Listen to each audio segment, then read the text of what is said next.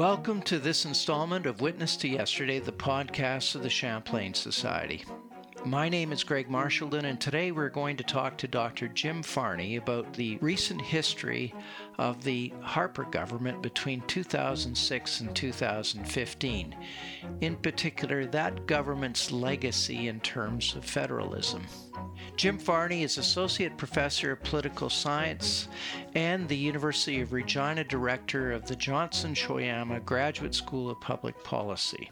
Although he's only been a university professor for a decade, he's written widely on the history and nature of conservative politics in Canada, including his book, Social Conservatism and Party Politics in Canada and the United States, published by the University of Toronto Press in 2012. Today, we are here to talk about his newest book, co-edited with Julie Simmons, entitled Open Federalism Revisited: Regional and Federal Dynamics in the Harper Era. This was published by the University of Toronto Press. Jim, thank you so much for joining us today. It's great to be on with you, Greg.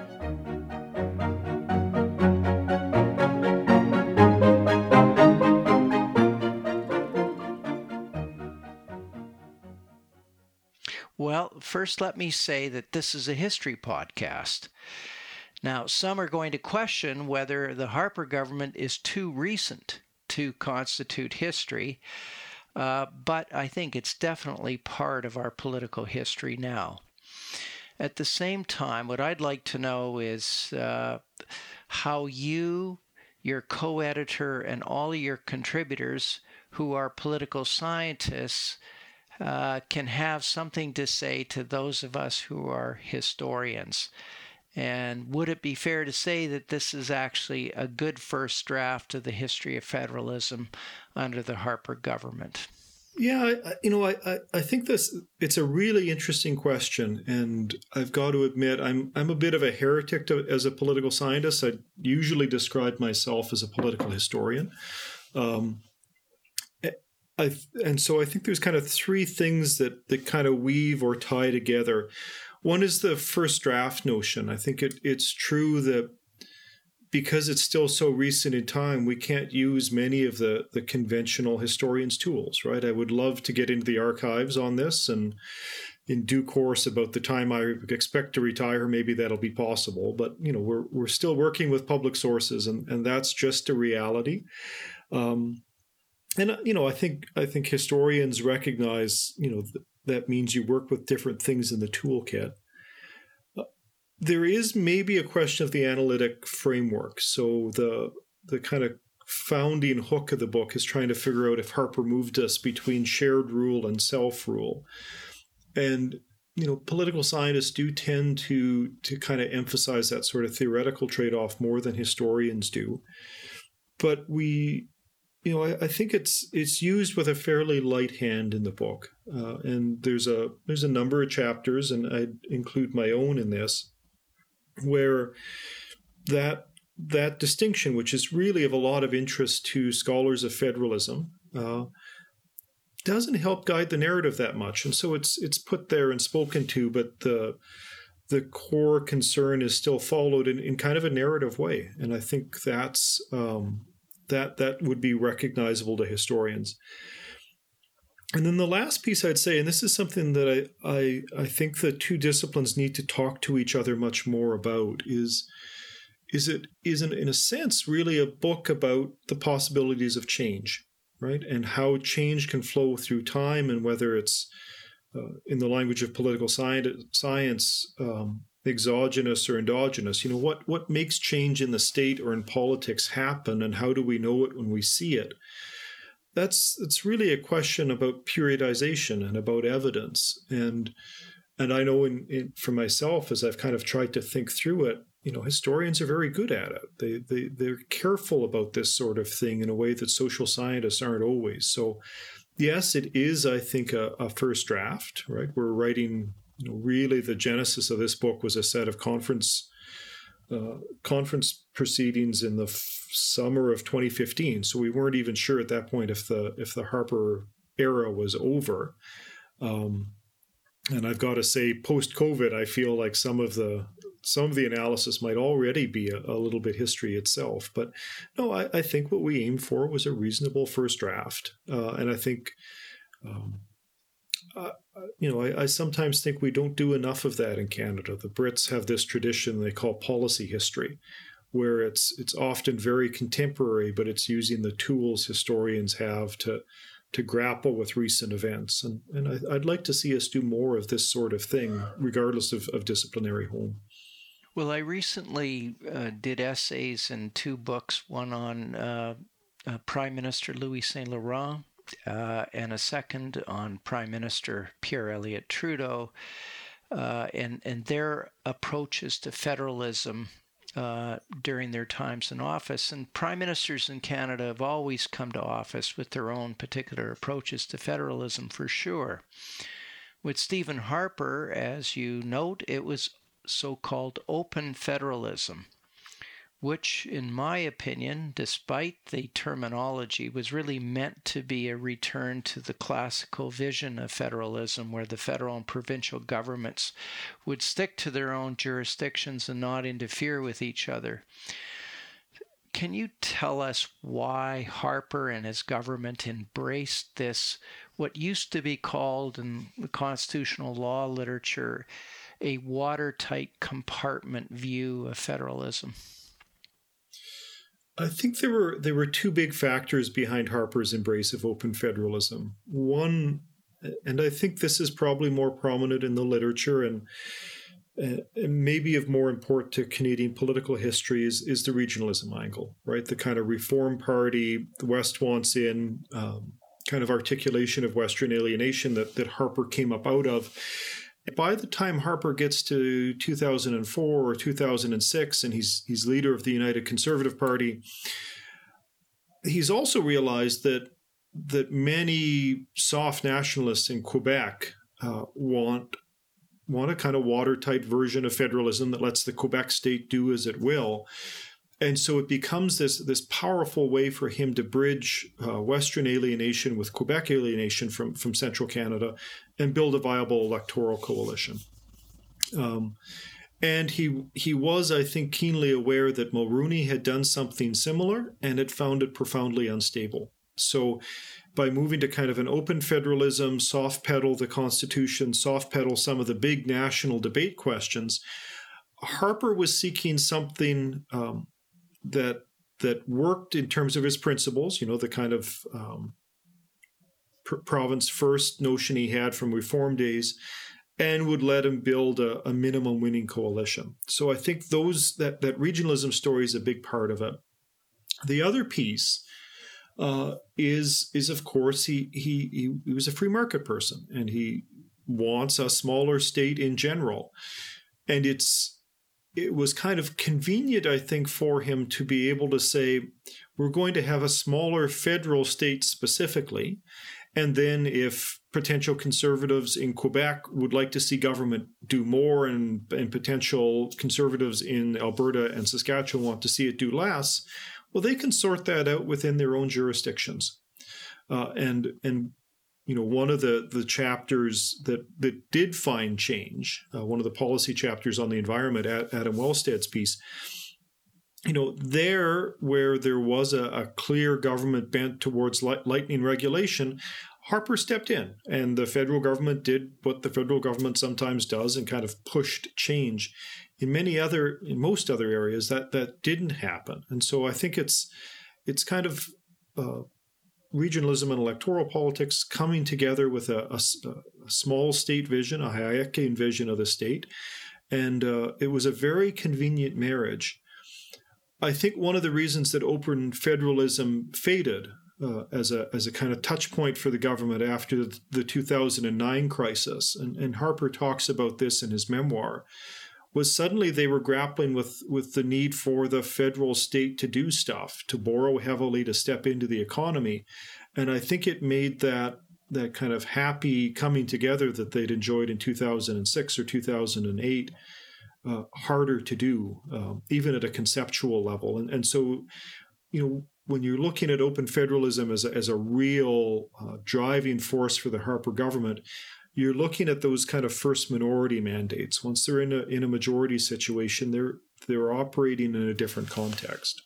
Right.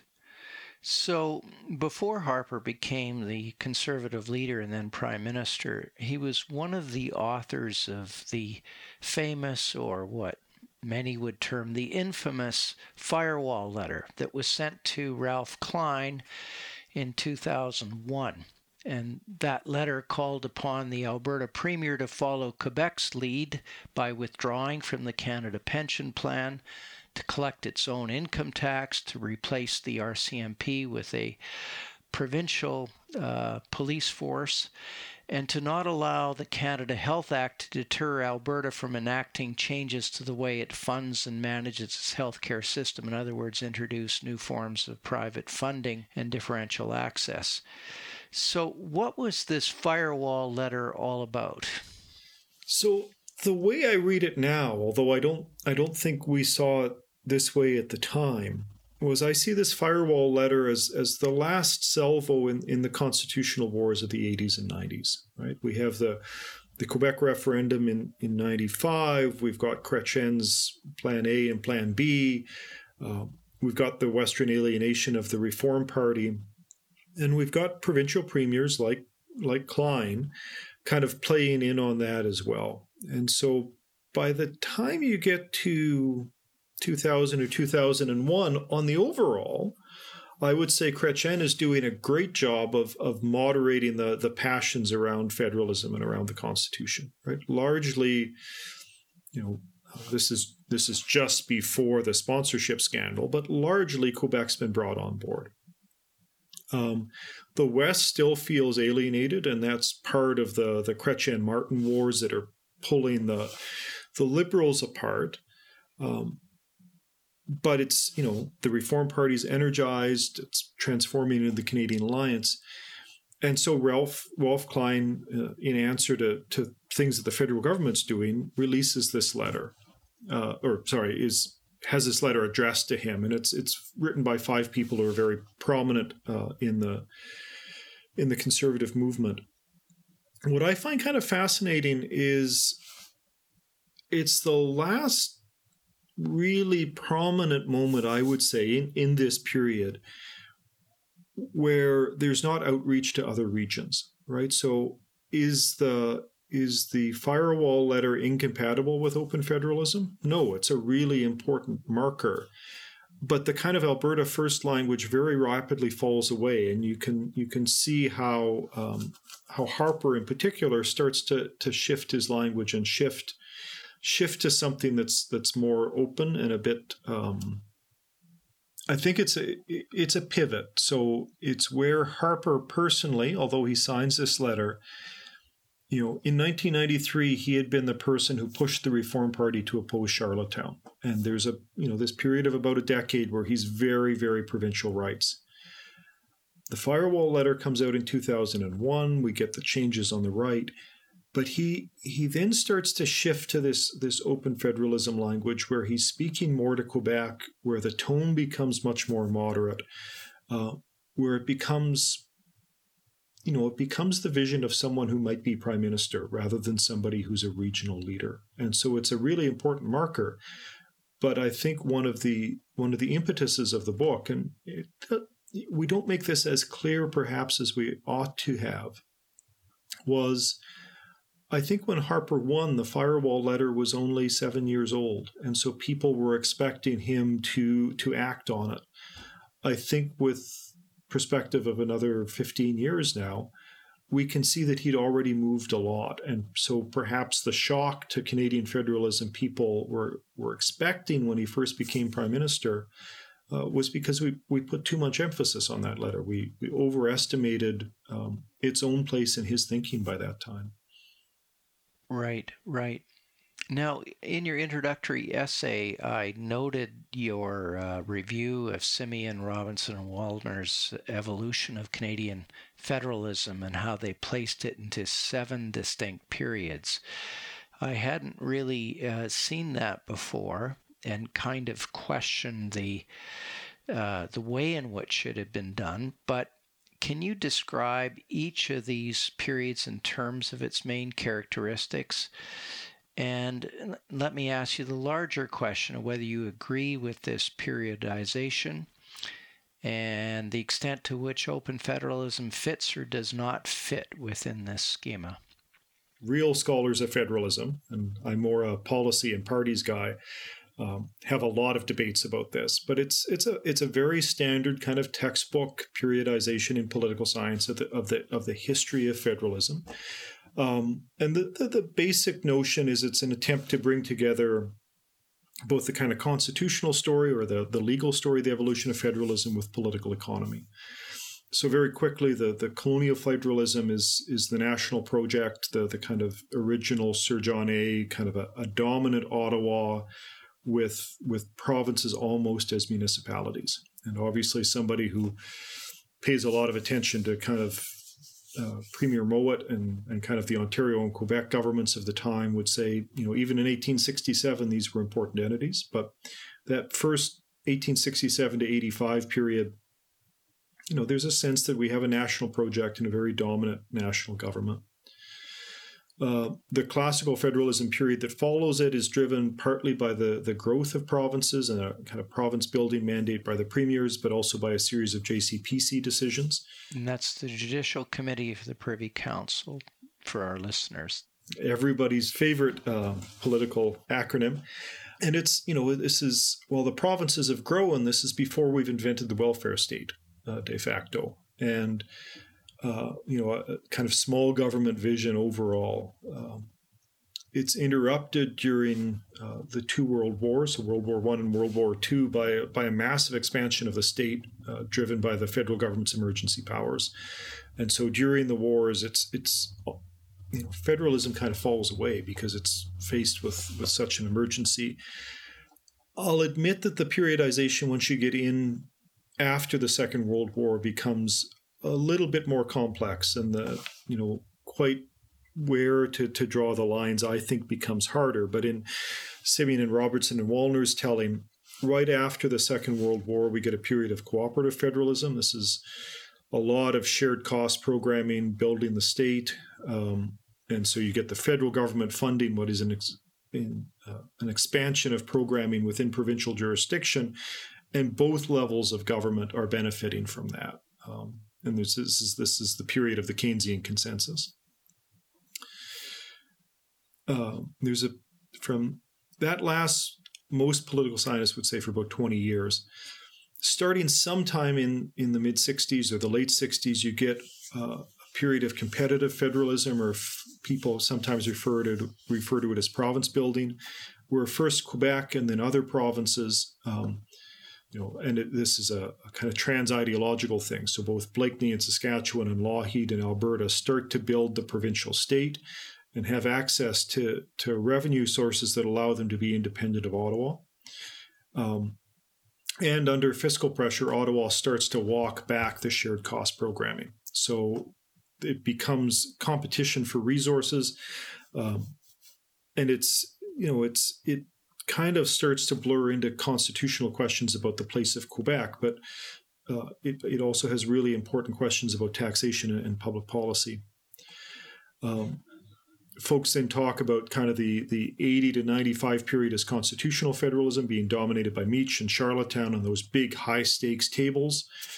And then the last period, and I do think we kind of confirm this periodization in the volume.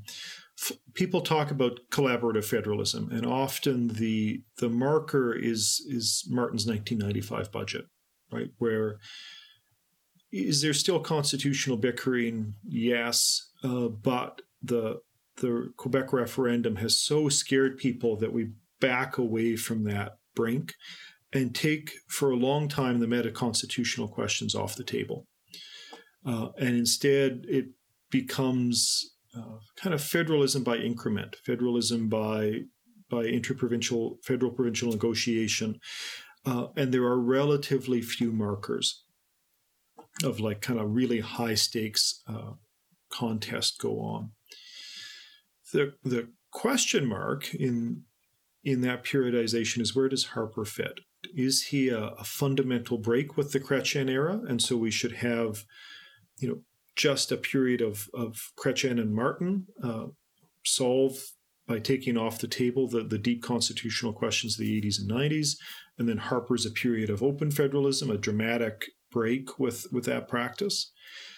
Or are they fundamentally the same, that you can put the practice of federalism of Chrétien and Martin and Harper all in the same box? And what we find is that you can. There are some policy differences. There are some differences of style, but however much Harper might have wanted in principle to return to the federalism of the 1880s, he didn't. And the book tries to grapple with the story of why he didn't get there from a bunch of different perspectives. But yeah, we do find in terms of the story of the evolution of federalism, the real break is 95, both because of the Martin budget, the kind of resolution of the Quebec question by not resolving it.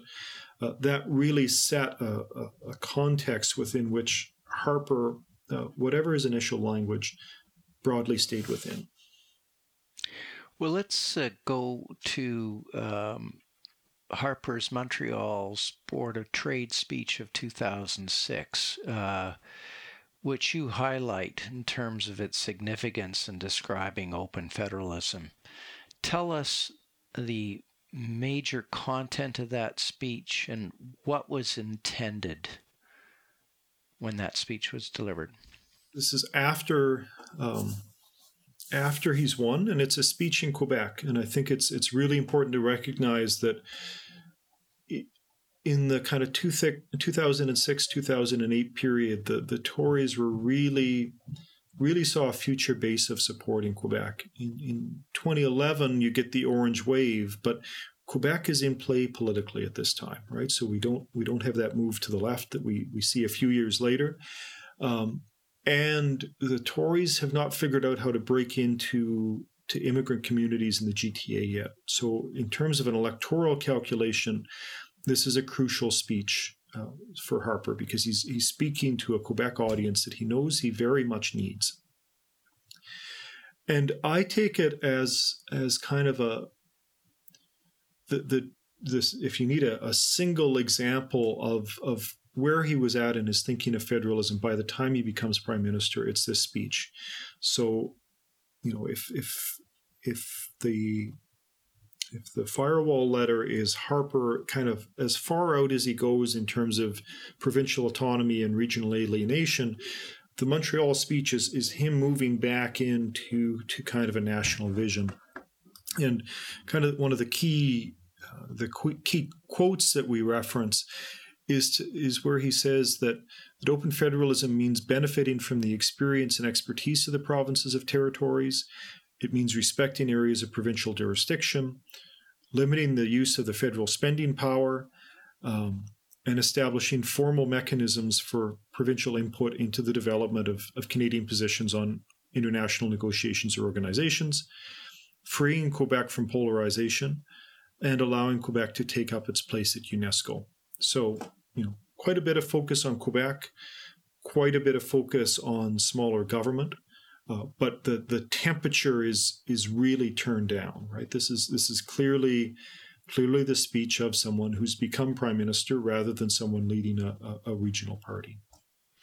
Right. And I know that you conclude after reviewing multiple policies and programs that change was quite incremental, as you describe it, compared to what was intended, and certainly compared to what people thought was going to happen, given some of the early rhetoric.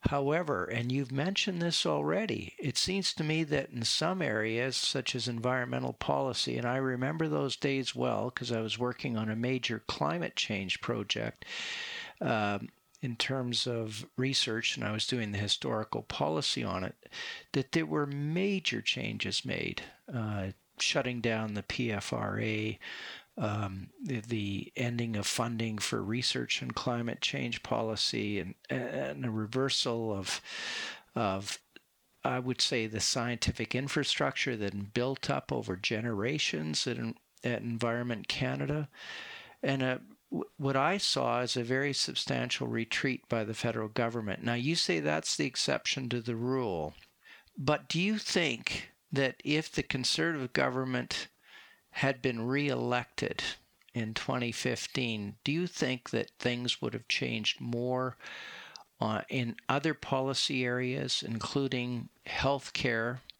and other files that clearly Stephen Harper wanted changed and saw this through the prism of open federalism? Yeah, the Medicare one is interesting. So someone you and I both know well, Tom McIntosh, did that chapter and argued for continuity. I think it's a really interesting open question on kind of how that specific one would have played out. Where I think I would say very clearly Harper did have an effect, but it was a road not taken. And this was an interesting kind of back and forth we had when we were putting the collection together. I think in backing away from some of Martin's reforms, Harper understood federalism as an arena where the players were provinces and the federal government, and so we structured the book in that way. And in a sense, it's a very old-fashioned type of analysis and vision of federalism, right? It's not simply that Harper saw the relationship between the federal government and provinces as an open federalism thing, but that he saw those groups as the major players at all. And so if you think back to the Kelowna Accords that would have brought First Nations and Indigenous governments more into the federal provincial arena in a big way, by walking those reforms back, Harper changed the players. And by not pursuing the urban agenda, right, and not bringing cities into the story of Canadian federalism, I think, and we decided not to put chapters on those topics in because it's difficult to write a chapter on roads not taken, right? And we wanted to be careful with that, but kind of stepping back and answering your question, I think that's maybe one of the big impacts of the Harper period is that those two sets of entities were kind of understood to be at their own tables rather than part of the core federalism table that a book like this would examine. In terms of other stuff where we do have chapters, I think I was surprised by the employment insurance story that there was not more change there, and I suppose it's possible to imagine a Harper victory in 2015 driving change. On immigration, we did find some change halfway through his mandate, and especially if you think of the waning days of 2015, where they roll out the Barbaric Cultural Practices Hotline.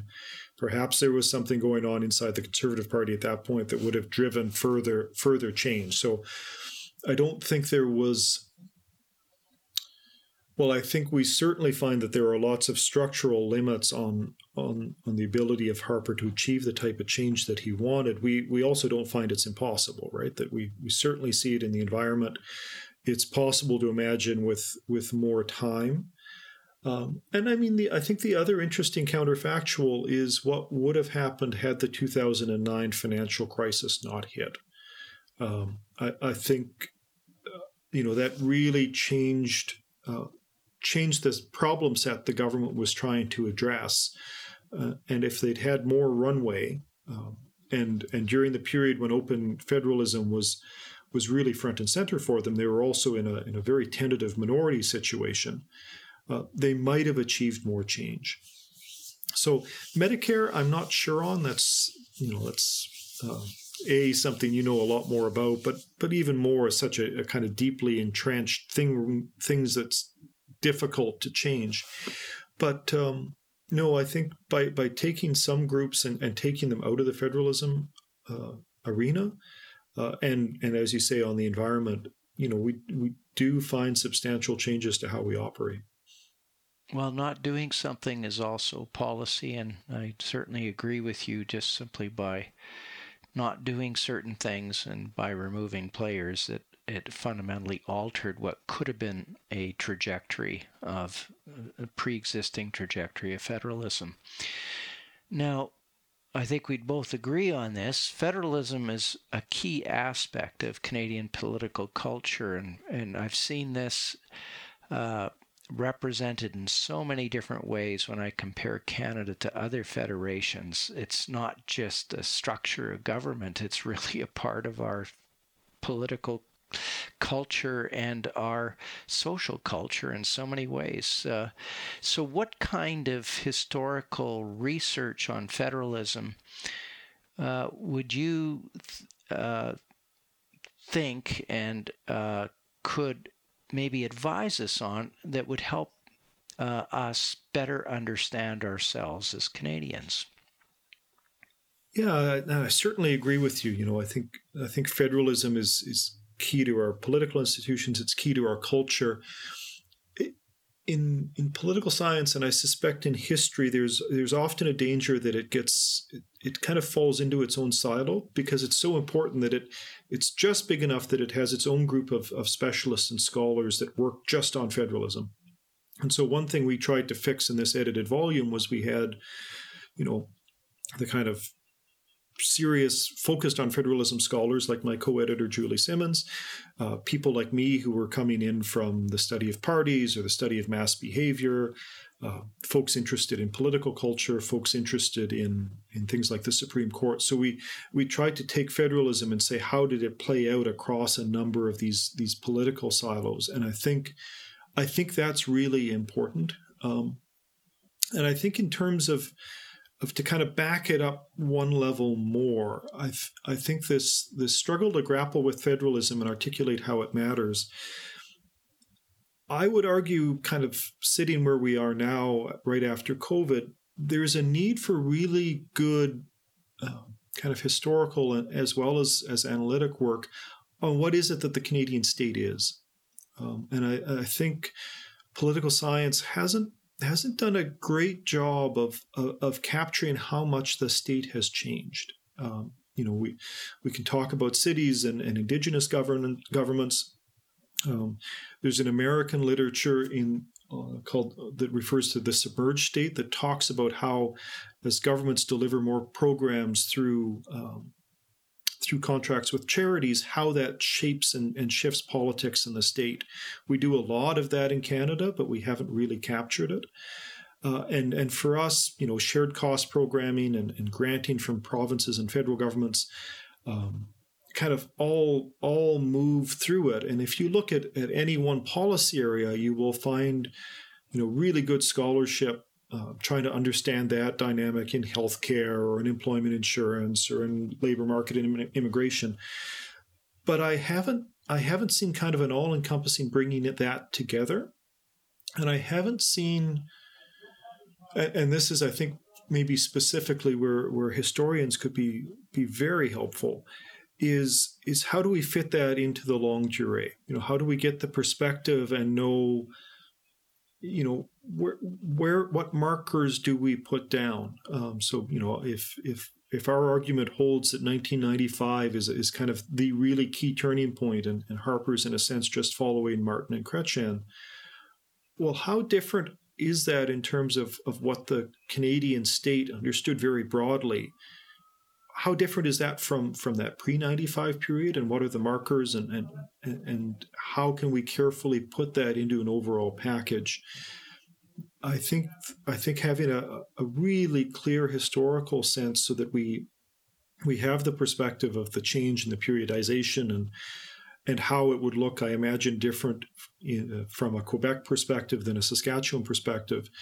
That's something that a good historical lens, I think, would really help us with in terms of understanding both the limitations of change and its possibilities. I think if you had asked me in 2017, would you have expected the Canadian governments to step up and roll the set of policy changes out that we've seen in response to COVID-19? I would have said no. That's largely off the table. I think we've rediscovered what the state can do, and federalism is clearly a key part of that. But I think it's sometimes difficult to capture the historical perspective to really have a full awareness of it. Right. Well, on that note, thank you so much for joining us today, Jim. Thank you, Greg. It's great to be part of the podcast, and it's great to see you again.